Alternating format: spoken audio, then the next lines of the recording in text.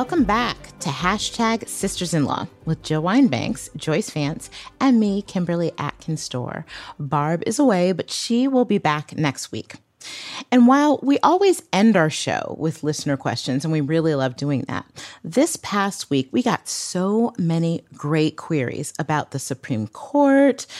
So we're starting the show by answering a bunch of your questions about the SCOTUS, about the recent draft opinion on Roe v. Wade. We're taking those questions directly from you. So that's how we're kicking things off today. Then we'll talk about redistricting. And in Florida, a court ruling that is raising constitutional questions about Governor DeSantis's map drawing. And finally, we'll talk about the latest January 6th news, including the January 6th committee issuing subpoenas to members of Congress. It's quite the historic event.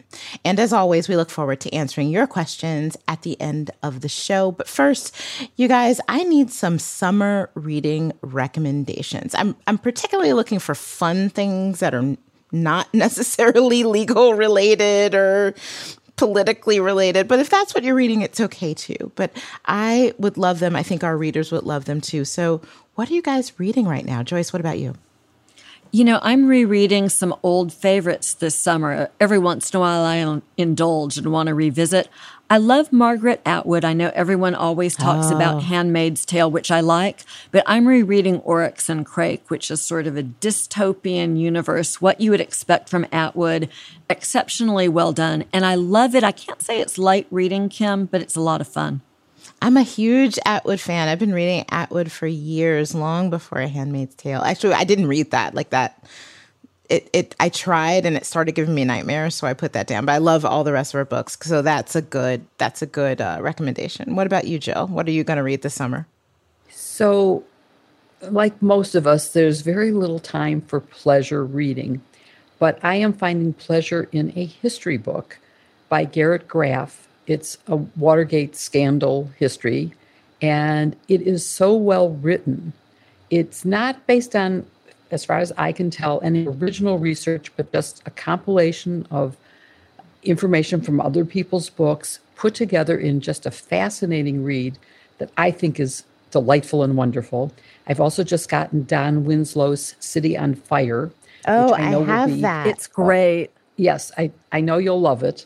And I know I'll love it. And I just finished, I'm trying to read banned books because I don't believe any book should ever be banned.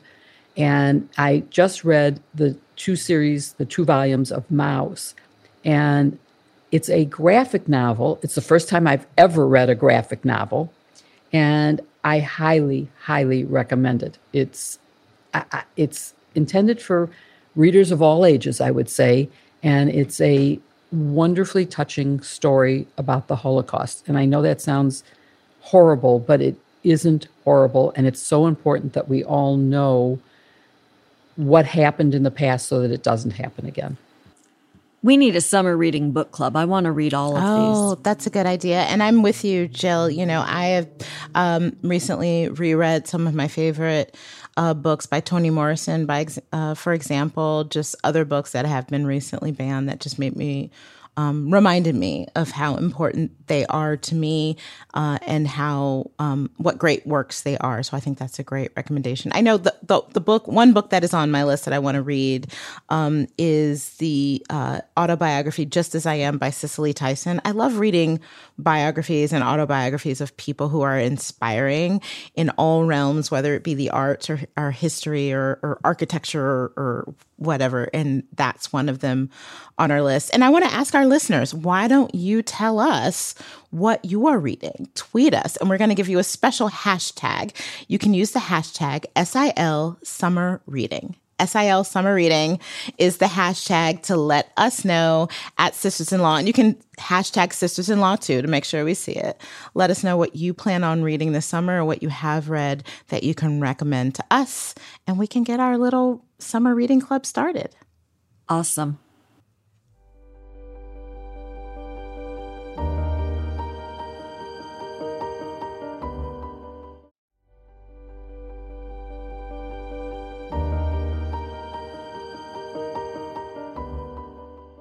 So it was pretty clear from the volume of questions we got about the Supreme Court and abortion law after the leaked draft opinion from Justice Alito came out last week that you guys want to know more. So we're doing something different this week. We are starting off at the top, taking several questions that we got from you, our listeners, to help you better understand not just the law, but how the court itself functions. We're going to get right to it. Our first question is from Katie, and she asks, can Alito, Barrett, Kavanaugh, and Gorsuch be impeached and brought to trial for lying under oath? So what I think Katie is talking about is the idea that they were not truthful when they testified, when they were asked about Roe v. Wade during their confirmation hearings. I can start with this. If you go back, and I went back and listened to everything that all of them said during their confirmation hearings. And at no point did any of them say they would not overturn Roe v. Wade. What they did is they said that it was precedent. They didn't say that it was binding precedent. They didn't say that it was the law of the land. I know Susan Collins claims that Kavanaugh said something different in her chambers, but he was not under oath in her chambers, and that's hearsay. So as far as I can see, there is no perjury. They were under oath during their confirmation hearings, but I don't think that they perjured themselves. If a justice perjured themselves during their confirmation hearings or anywhere else, and they are convicted of perjury, sure, if the House wants to bring impeachment articles against them, they can. But I don't think that that happened here, and I think that that's very unlikely. I'll let you guys add anything more. Well, as all of our listeners have probably heard me say, my favorite perjury case is one that says a witness can be deliberately misleading as long as it's factually accurate. And I agree with you, Kim, that in this case, they all were very crafty and careful. We should expect more from Supreme Court justice nominees, but I don't think anyone committed perjury that's prosecutable. They said it is a fact that Roe is precedent. They didn't say they liked it. They didn't say they wouldn't find it egregiously wrongly decided that they would want to overturn. And so, unfortunately, I don't think there's a perjury case there, just badly misleading. Yeah, let me just steal a line from former President Obama and say, if you don't like what these folks did, don't boo, vote. I just don't think that this is perjury. I think that this is part of the dance that Supreme Court justices go through when they're confirmed. We don't have to like that process or condone it. But if what you don't like here is that Roe versus Wade is about to be reversed and women are going to be treated as second-class citizens, then make damn sure you get out and vote in November and that everybody you know does the same. All right. Our next question is from Rebecca, who asks, do Supreme Court justices ever consider the downstream impacts when issuing their rulings, and should they? Joyce, do you want to take a first shot at that? You know, it sort of depends on what you mean here. In a legalistic sense, yes, justices do consider their rulings and how the lower courts will apply them, because in large part, the Supreme Court is tasked with creating clear rules that allow district judges and even the courts of appeals to understand the law and then apply it. To the extent that the court speaks to politics, I think that let's just be honest, varies from justice to justice. In the last month, quite frankly, we've learned that the court protests a little bit too much about its lack of politicization, and that at least some of its members are engaged in some games playing that one would hope Supreme Court justices would be above. What do you think, Jill? I agree with Joyce. I do think that there is consideration given to the impact. And I think if we look at even the Roe decision and the discussion that has followed it for many years, there was the question of Ruth Bader Ginsburg's concept that taking it slower would have brought more people behind the decision. And so that's thinking about the political downstream impacts of the court's decision. And I think that maybe proved to be something that would have been a good idea. So maybe they should consider that. Not in the political sense of what's going to help the party that appointed me. That should never happen. And we see it happening in front of us now, and that's disgusting. Yeah, and I think even during oral arguments in the opinion, in the Dobbs opinion, where we have that leaked draft, we heard Justice Sotomayor ask, will the court survive the stench of handing down a ruling that looks political? So I think they're certainly thinking about it. Another example I can think of is the Obergefell decision that gave the constitutional right to marry whom you wish, regardless of gender. Justice Kennedy spent a great deal of time talking about how society shifted. And so clearly on his mind was how this opinion would land in American society.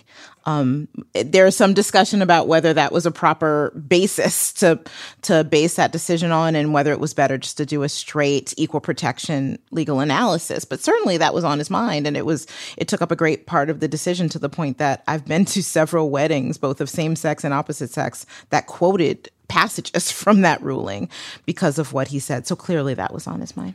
And, I don't want to be a provocateur here and rant and rave about what's going on in the court, except for the fact that I have found it increasingly difficult to keep my anger in check. Mm-hmm. And so here we have Justice Alito going out last night and giving a speech. He has to have known that this would have been covered, in which he objects to the application of employment law to protect LGBTQ people in the workplace. And he's literally advancing a conservative political agenda, a case, an issue that's very likely to come up in front of the Supreme Court now that he's teed it up. And it's such a political exercise by a justice. I think, frankly, Alito is the one who I'm the most discouraged by at the moment. And let's be clear, the Supreme Court has already taken up this issue when it comes to Title VII. Well, that's what he's railing against, right? He's saying we got it wrong, we should do it again. And you're talking about conservative. Justice Neil Gorsuch wrote that opinion saying that Title VII applies to LGBTQ folks the same way it applies to women with gender, and he's railing against. I mean, listen, the more I think about this, at first I thought, okay, I think Obergefell is probably safe after Roe because it has that additional backing of an equal protection analysis. And after that, and the more I think about it, I'm like, oh, you know what? I don't know. I don't know if it's safe. I worry more and more about it every day, and especially with comments like that. Well, because Kim, I mean, our history and tradition, and since gay people didn't have any rights at the founding of the country, there's no reason to believe that they should have them now, right? I mean, I think everything is at risk. We need to wake up. We need to be paying attention to what is going on, because our rights are being shredded, and we don't want to become willing participants in that process. And I think that Alito went way too far in, methinks he doth protest too much, in saying, now, this decision is only about abortion. Don't worry about the due process in the same-sex marriage, for example, which is what we're talking about with this. And so it makes me very, very concerned that those are the next things on the agenda for the Supreme Court, which is now out there speaking in public and saying, hey, guys, here's a case you can bring. This is one I don't really like. And so I think it's really dangerous. Oh, man. Okay. So Jason asks us, if Democrats were to get a stronger majority in Congress, could they theoretically pass a law for Supreme Court justices to abide by precedent and to follow certain guidelines, like seeking congressional approval before they undo a precedent? I like this question because it gets to a basic issue that I think is really important, which is separation of powers and what powers Congress has. So Jason, generally speaking, Congress does have a check on the Supreme Court, but it comes in very specific places. One is the advise and consent when it comes to the confirmation process. That's in the hands of the Senate. Also, if there is some wrongdoing alleged, the House can bring impeachment proceedings against a federal judge, including Supreme Court justices, if they think that they need to be removed. And also, of course, if the Supreme Court hands down a substantive ruling on a statute, on statutory law, Congress can respond by passing another statute. A great example of that is the Lilly Ledbetter Act, where Ruth Bader Ginsburg, in dissent, said, we need a federal law that allows women to seek redress if they find out way after the fact that they've been underpaid in an unequal way for years and years. Congress needs to act, and Congress did. That was the first law that Obama signed into law. So those are the ways that the Congress can check. Congress cannot force the Supreme Court to rule in any way, one way or another. They cannot force them to abide by precedent. That would be overstepping their constitutional bounds. I don't know if you guys had anything to add. The only thing that I want to say is we have to be careful not to throw the bathwater out with the baby. Our whole goal here is to restore the balance of power between the three branches so that we can have a functioning constitutional republic.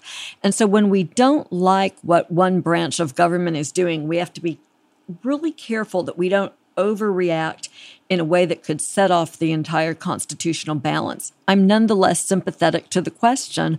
We do want the court to follow precedent, but we've got to let the courts be the court. And I would say the advise and consent function needs to be amended because we've seen, as we've just talked about in today's show, how ineffective the questioning can be and how misleading the answers can be, so that nothing is gained from this hearing process for the advice function. All right. So Diane asks us, have we ever granted a right and then taken it away federally? I think she is talking about the granting of the privacy right upon which Roe was based and then taking it away. I have an idea. I thought of one, but I want to hear what you guys say first. Oh, I can't wait to hear what you have to say because I did some research and I was really bummed because bummed and happy at the same time because I really couldn't find one. I found where cases had been overturned, it had been to grant a right that had been previously denied. But I couldn't find one where for 50 years people had enjoyed a right and then it was taken away. And if we have that precedent of that happening, well, then maybe Miranda goes, maybe a lot of other things go. So I can't wait to hear your answer, Kim. Well, Joyce, what do you think? Well, I'd heard people arguing that a case named Lochner, an old Supreme Court case involving the right to contract, that a right had been taken away there. But let me just debunk that myth. Lochner involved an issue regarding whether a New York law that made it possible for a bakery owner to essentially contract his workers' rights away, whether that was lawful. And the court said, yes, that statute is okay. He can do whatever he wants. And then subsequently, Fair Labor Standards overcame that. And so people have said, well, that was taking away rights. And that's just nonsense. We all have the right to contract, right? We can enter into contracts. We all have a contract to do this podcast. Nothing missing there. But of course, like any other right, there can be checks and balances. There can be restrictions on it. Obviously, women don't have a perfect right to get an abortion at any point in time. States are allowed to place reasonable restrictions on it, even under Roe. So that Lochner argument, it's a red herring. If somebody raises that with you, tell them that you know better. So here's my provocative thought. What came to mind when asked this question, and it's different, and Diane asked federally, which is what made me think of this, and it's a combination of the courts and Congress. So Congress passed a law called Section 1983. It was part of the Ku Klux Klan Act.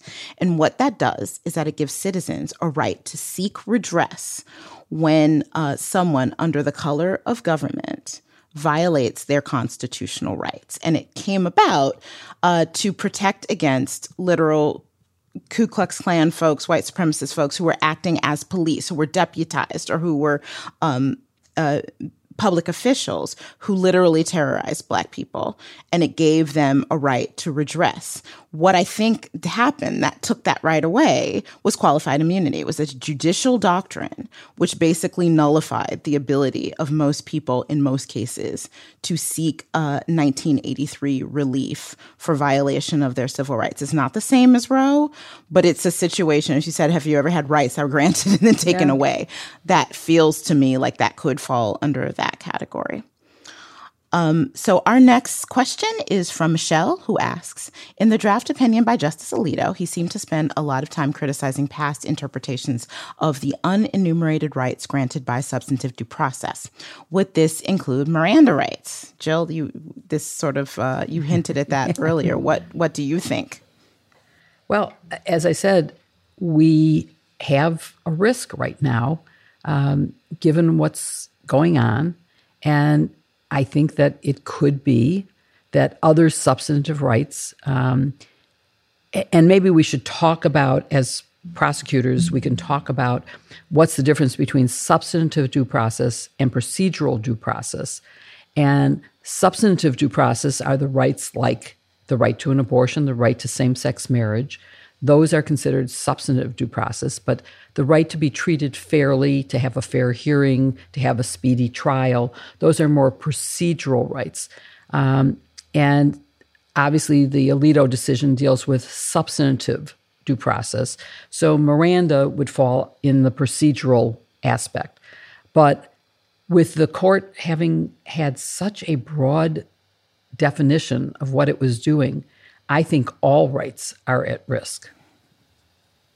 What do you think, Joyce?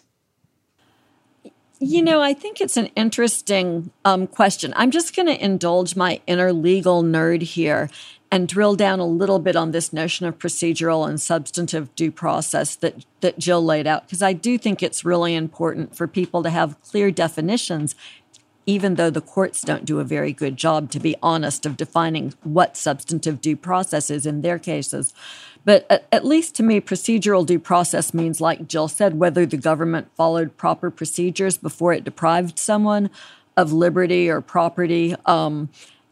Was the process fair is the essential question there. And then for substantive due process, in that kind of litigation, we're asking whether the government, in depriving a person of life, liberty, or property, was it justified by a sufficient purpose? Was the decision itself fair?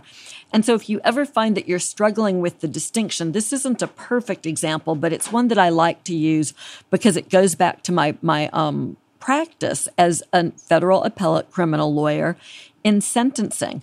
And there were some rules. There's a big change in federal sentencing during my time practicing that required judges to completely redo how they did sentencing. There were a number of factors that they had to consider before they issued sentence. And if they failed to consider any of those factors, their decision could be reversed. That was procedural due process. Are you doing the process properly? Substantive due process, another issue for reversal, was if they got it wrong, if when they considered those factors on the merits, they misanalyzed them or made any bad decisions, that would be a substantive error that could also be reversed. So even though those are a little bit murky at times, I think it's helpful to keep them separate so that we can understand, as Jill says, what might be at stake in the future. All right, our next question is from Kristen, who asks, what do law clerks do? How do they get their positions, and how long do they serve? I think this is a great question. Have either of you been clerks? I have not. I went straight to prosecution. I did not, but my husband clerked, and my husband has too. clerks. Yeah. Yeah. It's interesting. So law clerks, these are people who work for judges. They're usually new law grads, but I put asterisks by that. And that's changing. Yeah, it's changing very rapidly. And what they do is any number of things to help aid the judge. They conduct research. They can draft opinions, draft memos about the state of the law, and help judges rule in the way that they do. And usually, as I said, traditionally they are new law school grads, and they can either go to, I'm just speaking on the federal bench, for example. They can either be for trial judges, for appellate judges, or U.S. Supreme Court justices. Now, there's kind of a pipeline where a lot of them will go through. There will be lower court federal clerks, and that is from where the Supreme Court taps to get their clerks. So they're sort of a pipeline, like they're called feeder courts or feeder judges that feed to the U.S. Supreme Court based on the DC Circuit is a very big one. And so sometimes people clerk multiple times. They clerk 4 or 5 times before they even get to the U.S. Supreme Court. They're chosen, obviously, from the top law schools with the best background. And one thing I do know about them, my friends who were clerks, if they choose to go into the private sector afterwards, if they go to a big law firm, there is a nice, healthy bonus waiting for them when they arrive. So it's not lucrative while they're clerking, but it certainly can be lucrative once they get out. So very quickly, one last question from Mandy. Would the Commerce Clause prevent states from enacting laws that keep women from traveling out of state to obtain abortions, or is there another precedent Samuel Alito could conveniently toss out of the window? So I will say this. I think an argument could be made from the Commerce Clause. I think a stronger argument about the right to travel comes from the Privileges and Immunities Clause, which basically says if you are a citizen of the state, you're entitled to the privileges and immunities of any other state in the country. So you are protected by the laws of a state when you go to another state. So I think that is the best example, and that has been cited to confer a right to travel within the United States between states. So I'm fairly confident that these laws that try to criminalize or prosecute people for traveling out of state to get an abortion, that at least that section of the law might be struck down. But if I want to hear what you guys think too. Oh, you're way too happy about this, way too upbeat about this for me. Oh, no. Let me tell you, so the prior abortion cases, they've stayed out of this interstate commerce space. The question is not clear. And this is what I think is going to happen. It will depend upon how the issue is first raised.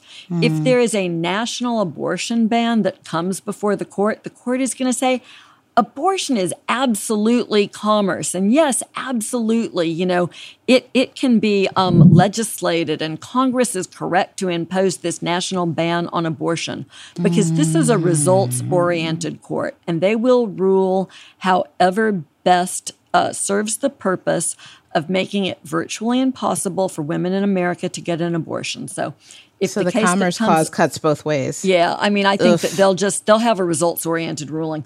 On the criminal question, I agree with you. It should be protected, but it's not going to be. And I think, if there's a statute that's passed, an aiding and abetting statute, for instance, you can't cross state lines with the intent to get an abortion or help someone get an abortion.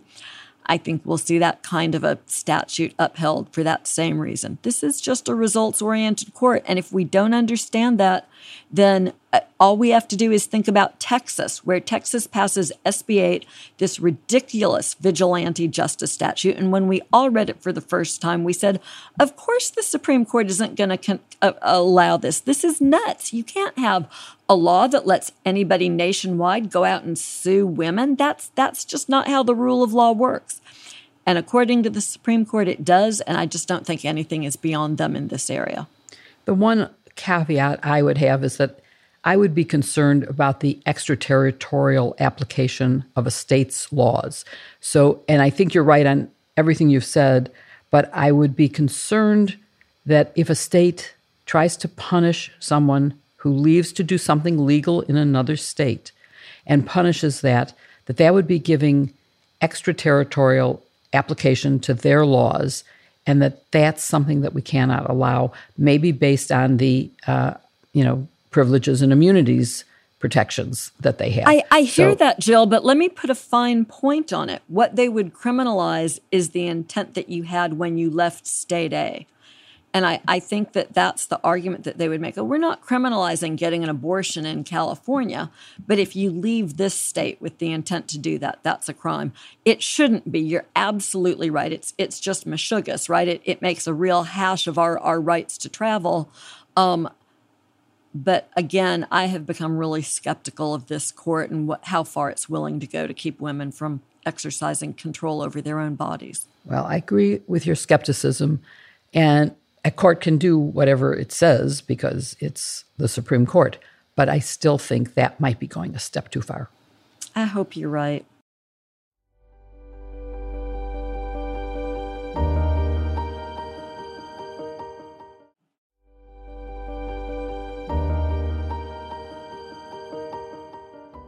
So Ron DeSantis, Florida's governor, apparently doesn't think it's enough to take on Disney World. After all, he's got a political opponent who could make his future difficult in residence down at Mar-a-Lago. So in an effort to out-Trump Trump, DeSantis has been focused on trying to remake Florida's state congressional maps in a way that benefits Republicans in a lopsided manner. It's pure political theater, right? He's just trying to set himself up to be the Trumpiest.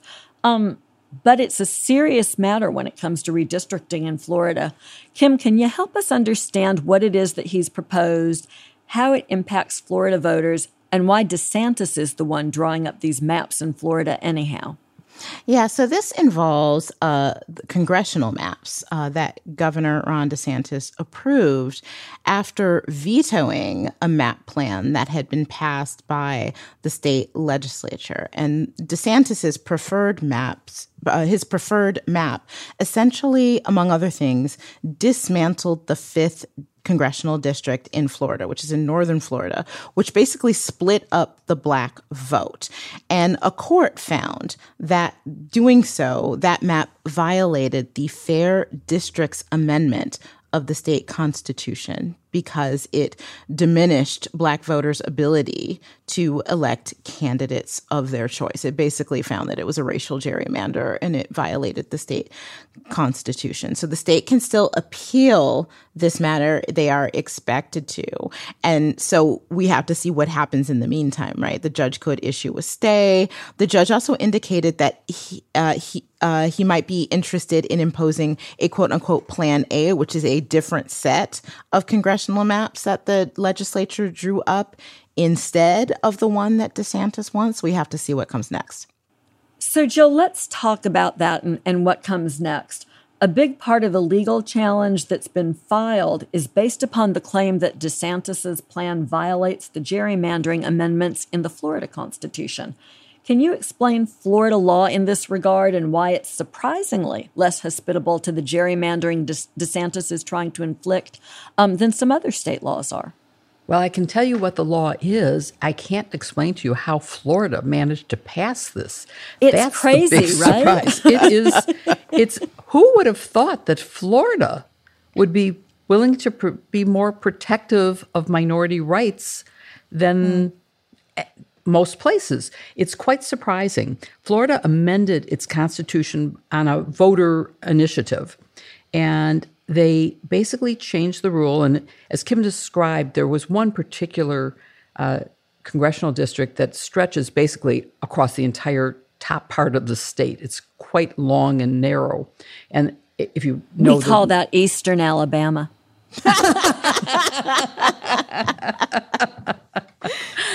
It's really long. And of course, if you know the map of Florida, the northern edge of Florida is, very long, and then it turns into a very narrow extension of it.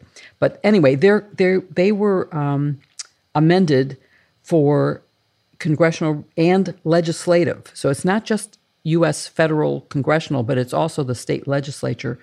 And it says that they may not draw the map in favor of an incumbent or a political party, or to deny racial or language groups equal voting rights, equal opportunity to participate in voting. And they also said it must be contiguous, compact, and of equal population, and use existing city, county, and geographic boundaries. But it's that first part that says they can't use bad reasons for doing this. They cannot draw it against a minority group. And a judge has ruled that the DeSantis map violated exactly that constitutional principle. And it is a broader, more robust protection than the federal Constitution provides, given particularly the Supreme Court decisions outlawing or overturning the use of certain parts of our Voting Rights Act, which we've talked about many times on this case. So it's not final, the decision saying that this map is bad, because it can go and will go, no doubt, to the Florida Supreme Court. And so we won't know until then. So in terms of what to do about it, it was a ballot initiative, and it's not final, and I'm not sure how much can be done to protect it beyond the fact that it exists in a state that now has Ron DeSantis as its governor. You know, it's interesting that Florida voters adopted this. Florida voters, for instance, adopted an amendment that made it legal for people who had a previous felony conviction to vote, something that they couldn't do before that. And every time Florida voters do something like this, their elected representatives try to undo it. So I'm waiting for the moment when there's this like uprising of consciousness in Florida and the voters say, wait a second, we don't want you guys screwing around with Disneyland. You know, we want people to do what we elect them to do. But, you know, leaving that fanciful vision aside for the moment, Kim, so we've talked about, and I think our listeners know, that the Supreme Court rule is political gerrymanders are okay, racial gerrymanders aren't. But can you explain the reasoning behind that basic principle? Talk about it, how it plays out in reality. And here in Florida, this judge has ruled that DeSantis's maps are unconstitutional. Will that hold up under both the federal and state principles?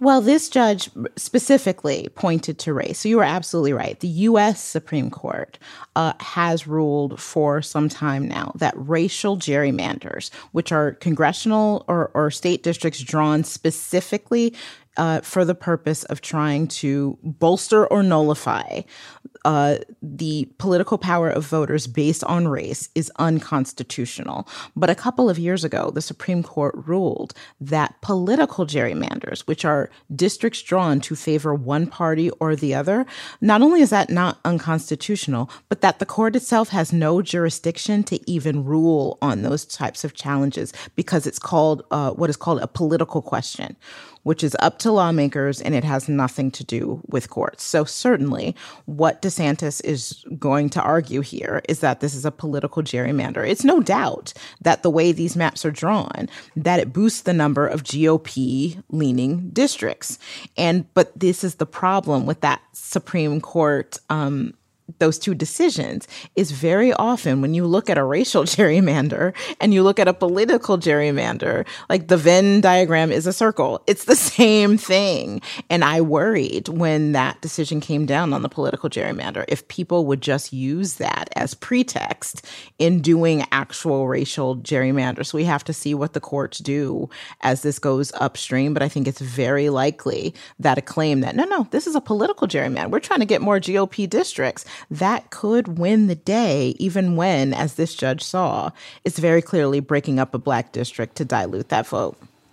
It's super disturbing because, and you know, shout out to Alabama here. We'll certainly be discussing more about this case because it's pending in front of the Supreme Court right now. But Alabama has one district, and they try to shove all of the Black voters that they can into that one district so that seat, which is held by Terry Sewell, a wonderful legislator, is considered to be a quote-unquote safe Black seat, which just drives me nuts. And then they dilute Black voting power every place else so that there's no hope that Black voters can elect a representative of their choice anyplace else. Literally, if you look at the map, you can see like these two grabby hands reaching into the urban population centers in Montgomery and Birmingham, largely Black, to make sure that they're all in one congressional district, even though they're about an hour and a half away if you're doing the drive. And that illustrates what a serious problem gerrymandering is. So Jill, I mean, we see that problem here. We see how politicians that are inclined to do this can draw maps in a way that lets them choose their voters instead of letting voters choose their representatives. But following every decennial sentence, these maps are redrawn, districts are locked in for the next decade. And while at least for now DeSantis's plan has been defeated, I think Kim is right. He'll come back and try to justify it as a political gerrymander until the court's hands off. So what's your advice? What options do voters have when bad maps like this are adopted? Is there activism that we can engage in to fight back? So let me first, before I answer that question, just say how upsetting I find it that the Supreme Court thinks that political gerrymandering is okay. And in part, it's because of what you were hinting at, which was the diagram would look like a direct overlap. Basically, you would have the minorities are going to be one political party or the other. And so you can say it's a political gerrymander and it's okay. But if you said, no, I'm intending to break up the African-American vote, as happened in this 5th congressional district in Florida, and spread them out so they can't elect anybody anywhere because they're diluted in every single district. But it's political, and we want more Republicans. That's ridiculous. And if you look at the numbers in many of the states that have succeeded at this, you will have a minority, let's say, for example, a Black population that is X percentage, but they get 0% of representation because of the dilution. And so it's really horrible. And which leads to your question to me, which is what can be done about it? And how do people protect their right to vote and to be represented and to have a voice in government? And right now under the Supreme Court, this is tricky and it's not easy to answer. Ballot initiatives are one way, and voting in huge numbers is another way, but it's going to be hard to vote in huge enough numbers if you're diluted in successful ways. I will also say I'm a longtime board member of the Better Government Association, and one of our real goals has been fair maps in Illinois. And we hired a demographer to help us draw maps. And it's really hard not to interfere with existing representation and to draw a map that actually achieves the kind of diversity and fairness that you want. It's possible, and it's going to take a lot of effort, but there has to be a motivated group to do it. So it's going to be, I think it's a really important issue that needs attention and needs to be worked on. Right now, I'd say voting is the main thing you can do.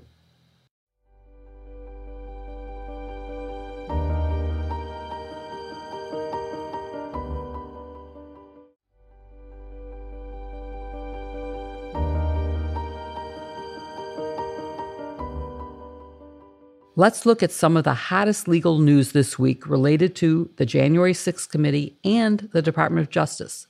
There's a lot to cover, so let's get right to it. And I'm going to start with you, Kim. Members of Congress have been subpoenaed by the January 6th committee. And first, I want to get some facts on the table. Who's been subpoenaed and why? Yeah, so I think it's folks that we kind of saw coming when it came to this investigation. We were wondering if they would actually subpoena their fellow members of Congress. We thought that they would. And when they did, the cast of characters are expected. They include Kevin McCarthy, who is the minority House leader. Also, GOP members Mo Brooks, Jim Jordan, Andy Biggs, and Scott Perry. And we know that these are people who very likely either admitted to being or suspected to being in touch with folks, including the president himself, on January 6th in the hours before, during, and after the insurrection that happened following Trump's rally on January 6th. And so certainly the committee is very interested in finding out what they know, what they said, and whatever other information they can get from them. All 5 of these members have been unwilling to voluntarily cooperate with the committee, and that's why we see these subpoenas. And just one thing to add, there's another reason.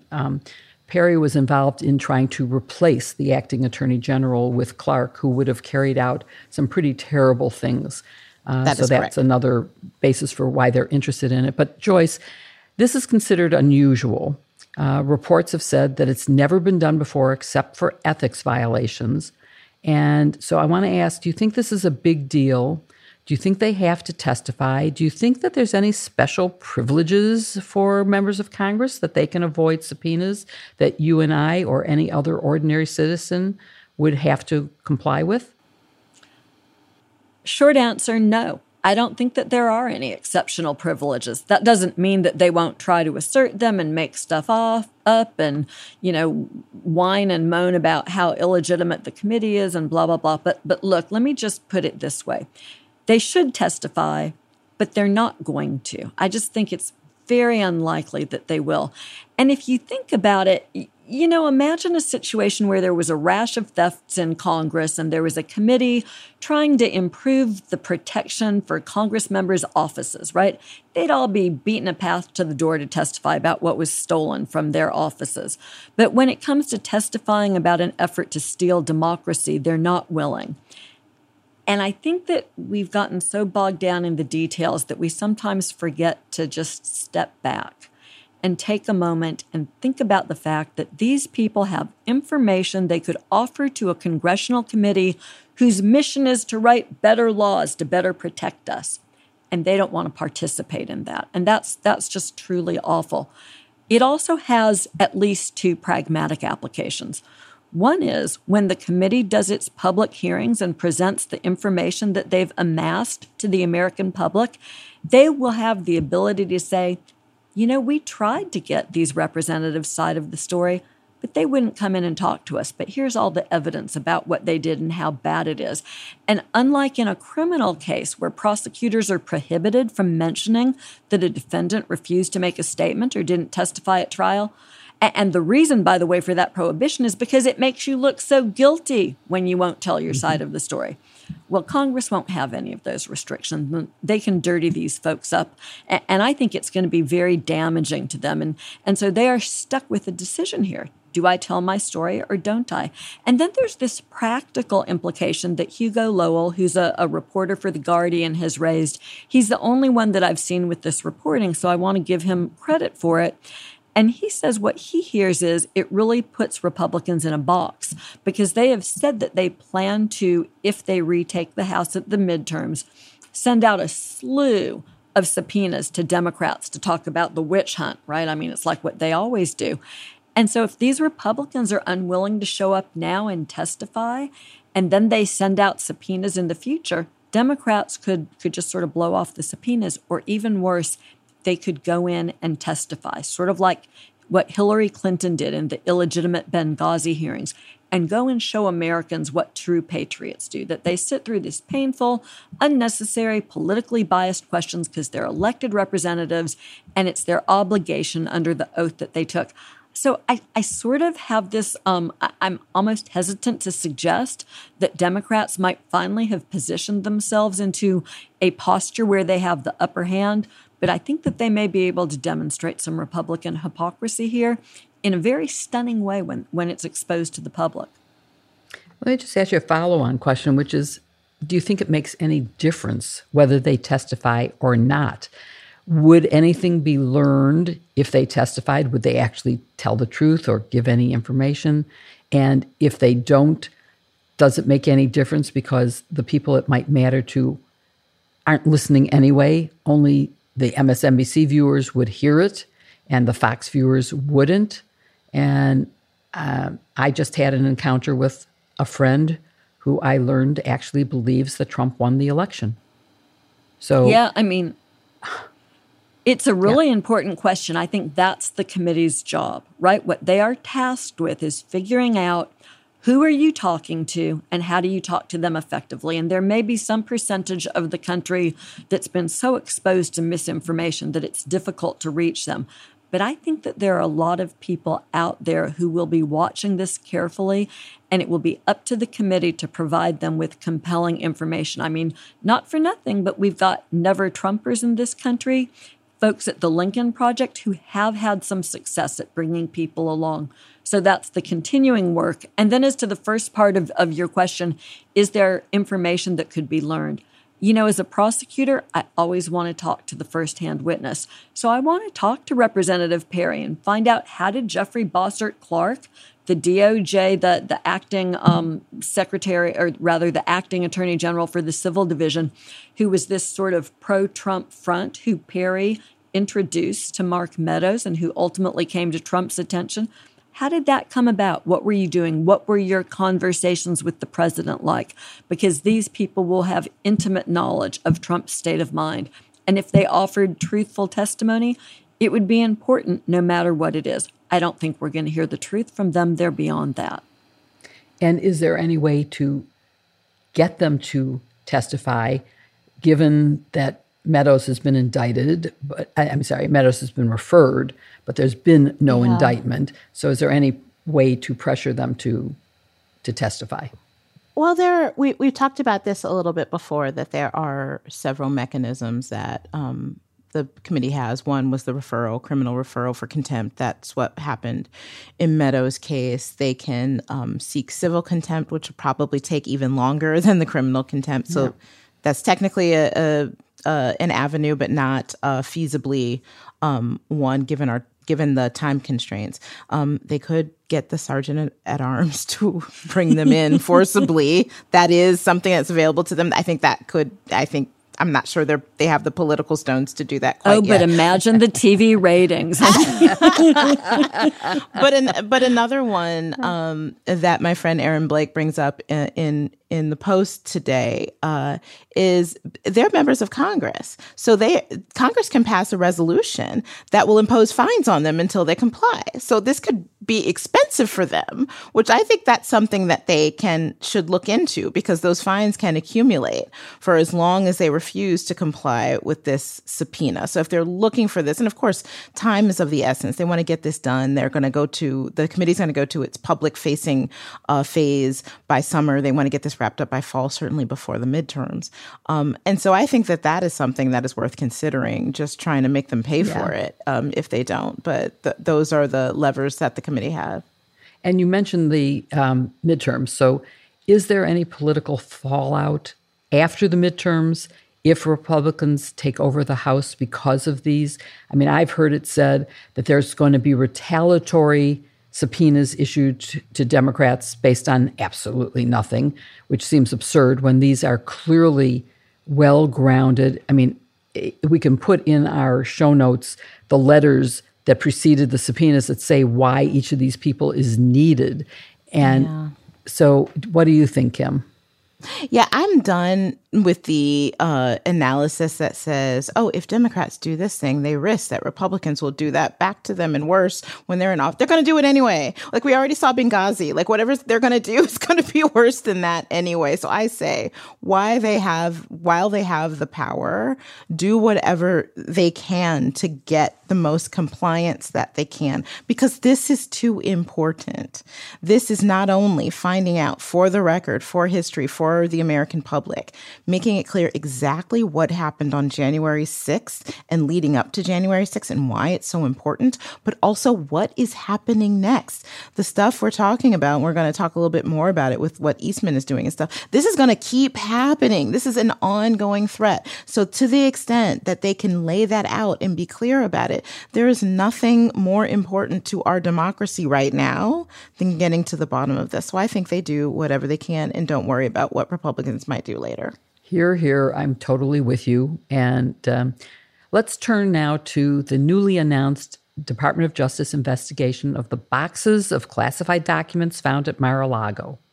They've been returned to the archives where they should have been all along. And Kim, I'm going to start with you, then go to Joyce. Just give some background facts. How did the documents get, to Mar-a-Lago? And why does it matter that the documents were there? And how were they discovered? And how did they get returned? Oh, how ironic this is. I'm going to resist the urge to keep saying butter emails the whole time that I'm talking about this. But yes, the National Archives had a sort of preliminary list of documents that were coming out of the White House that they expected to go to the National Archives. And several boxes never arrived. And it was discovered that these boxes were at Mar-a-Lago. Upon further inspection, it was discovered that some of these boxes of documents contained, wait for it, sensitive information, classified information. And it is, of course, illegal to take classified information out of the custody of the federal government. And the National Archives notified the Department of Justice of this fact. So I look back at Hillary Clinton servers and think, wow, what a long way we've come. Whereas there was the prospect of a problem, and now we see actual concrete physical classified documents sitting in Donald Trump's home as he is now a private citizen. So I have to say, first of all, I never expected that we'd be laughing during this episode because these are really serious, sad things, but it really is laughable. And this is and some we're dark right to humor, laugh. though. It is. Yeah, but I'm delighted that we laugh, can. You're going to cry. Yeah, exactly. I mean, I'm glad we're laughing. We need to do that. And anyway, this is the first DOJ grand jury regarding Trump. in-house. I mean, we've had a U.S. attorney in D.C. and Southern District of New York. What would it take to prove the crimes of mishandling classified information or disclosure of classified information? And we don't know whether anything's been disclosed. We know it's been mishandled because it shouldn't have been there. There's no way it should have ever gotten there. There are two laws, 18 U.S.C. 1924 and 798, that could apply, but the president, when he was president, the former president now, but during his presidency, he could have declassified anything he wanted. So that would maybe be a problem. And I personally can't see him packing and lifting any of the boxes to purloin them over to Mar-a-Lago. So is there a chance that he could be charged with these crimes or some other crime, or just that it would make you say, man, I don't want that man to be president, where he could actually disclose confidential information? So why Americans weren't saying that anyhow is a little bit mystifying to me. But, I want to tamp down on some of the enthusiasm here. I don't believe that this is, a case that on the DOJ docket is captioned as United States versus Trump. I think that this is an inquiry into how these classified materials went astray. And DOJ legitimately doesn't know the answer. And they're using a grand jury investigation to find that answer out, because if there is someone who knowingly removed those classified materials or stored them in an unsecure place, then there would be a consideration about whether those people, whether it's Trump or anybody else, should be indicted. It's a very, these situations have come up. We pointed to the Hillary Clinton situation, and the reason that at the end of that investigation she was not indicted was because the government could not prove beyond a reasonable doubt that she had knowledge that there were classified materials on her private servers. But there's a great case to consider where someone actually was indicted, and that's General David Petraeus. He actually pleads guilty to a misdemeanor 18 U.S.C. 1924 count for improperly taking and storing classified material. And the facts in that case are very illuminating. He takes his black books, these notebooks in DOJ, it was green books. Jill, I'm sure you're familiar with the black books where government employees write their notes. And there's some classified material in his notes, including some code words, some very sensitive data. And he knows it. And the reason we know that he knows that is he has communications with the woman he's having an affair with. He ultimately gives her his black books to use when she's writing her own book. And he acknowledges that there is classified information in there. So what happens? Does he get lit up for a felony? He doesn't. He's permitted to plead to a misdemeanor violation. And that's because realistically, these cases can be tough to get a conviction in. Prosecuting them can actually expose classified information to public scrutiny, which you want to avoid. So the practice in the Petraeus case and others has been to permit these defendants to plead guilty to a misdemeanor. So let me just jump ahead and assume some facts that aren't in evidence, that there is some evidence that Trump was actually involved here. It could come down to a situation where he's offered a plea deal to plead to a misdemeanor. And it's really tough to imagine Trump walking into a federal courtroom and acknowledging that he's guilty and pleading guilty. So if he was, say, involved in directing people to pack up information that he knew was classified and to take it down to Mar-a-Lago, this could be quite a spectacle. But that takes a couple of evidentiary leaps to get there, and I'm just not frankly sure that that's where this is headed. I think Kim's notion, or maybe it was your notion, Jill, I apologize, that Trump didn't actually pack up these boxes and know what was in them, and they could have been sitting at Mar-a-Lago with no knowledge on his part. I think that's entirely possible. So, Kim, let's just answer, why did the Department of Justice jump on this case where there remains, a lot of other seemingly more serious possible violations on bigger issues of the coup attempt, and we don't see any particular action on that? Well, I would just say I'm not sure that they have jumped on this. I know that they're investigating. I don't know if we know what comes out of this, and we don't know what they're doing with the other stuff too. So I'm going to believe that the Justice Department is properly prioritizing these investigations and these grand juries, and that they know what they're doing.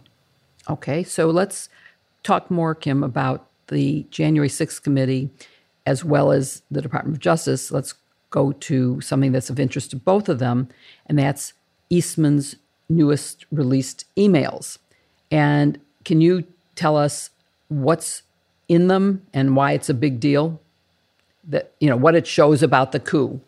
Yeah, so just very quickly, it's very troubling. Essentially, Eastman, it was discovered because he used his University of Colorado Boulder email account to do this, sent an email to legislatures in Pennsylvania that essentially created this bogus mathematical scheme that they could use to try to subvert the results of their election. Basically saying you can use this mathematical equation to discount a certain number of mail-in votes, according, of course, it was known that more mail-in voters would vote for Biden than for Trump, and dismiss them, and then that they can use that as a basis for imposing their own electors, sending their own Trump electors to certify the election for Pennsylvania in Trump's favor. It was completely bogus. One thing that I find so disturbing about this is while it is ridiculous, it also is essentially a roadmap that I fear that other states may try to use in 2024.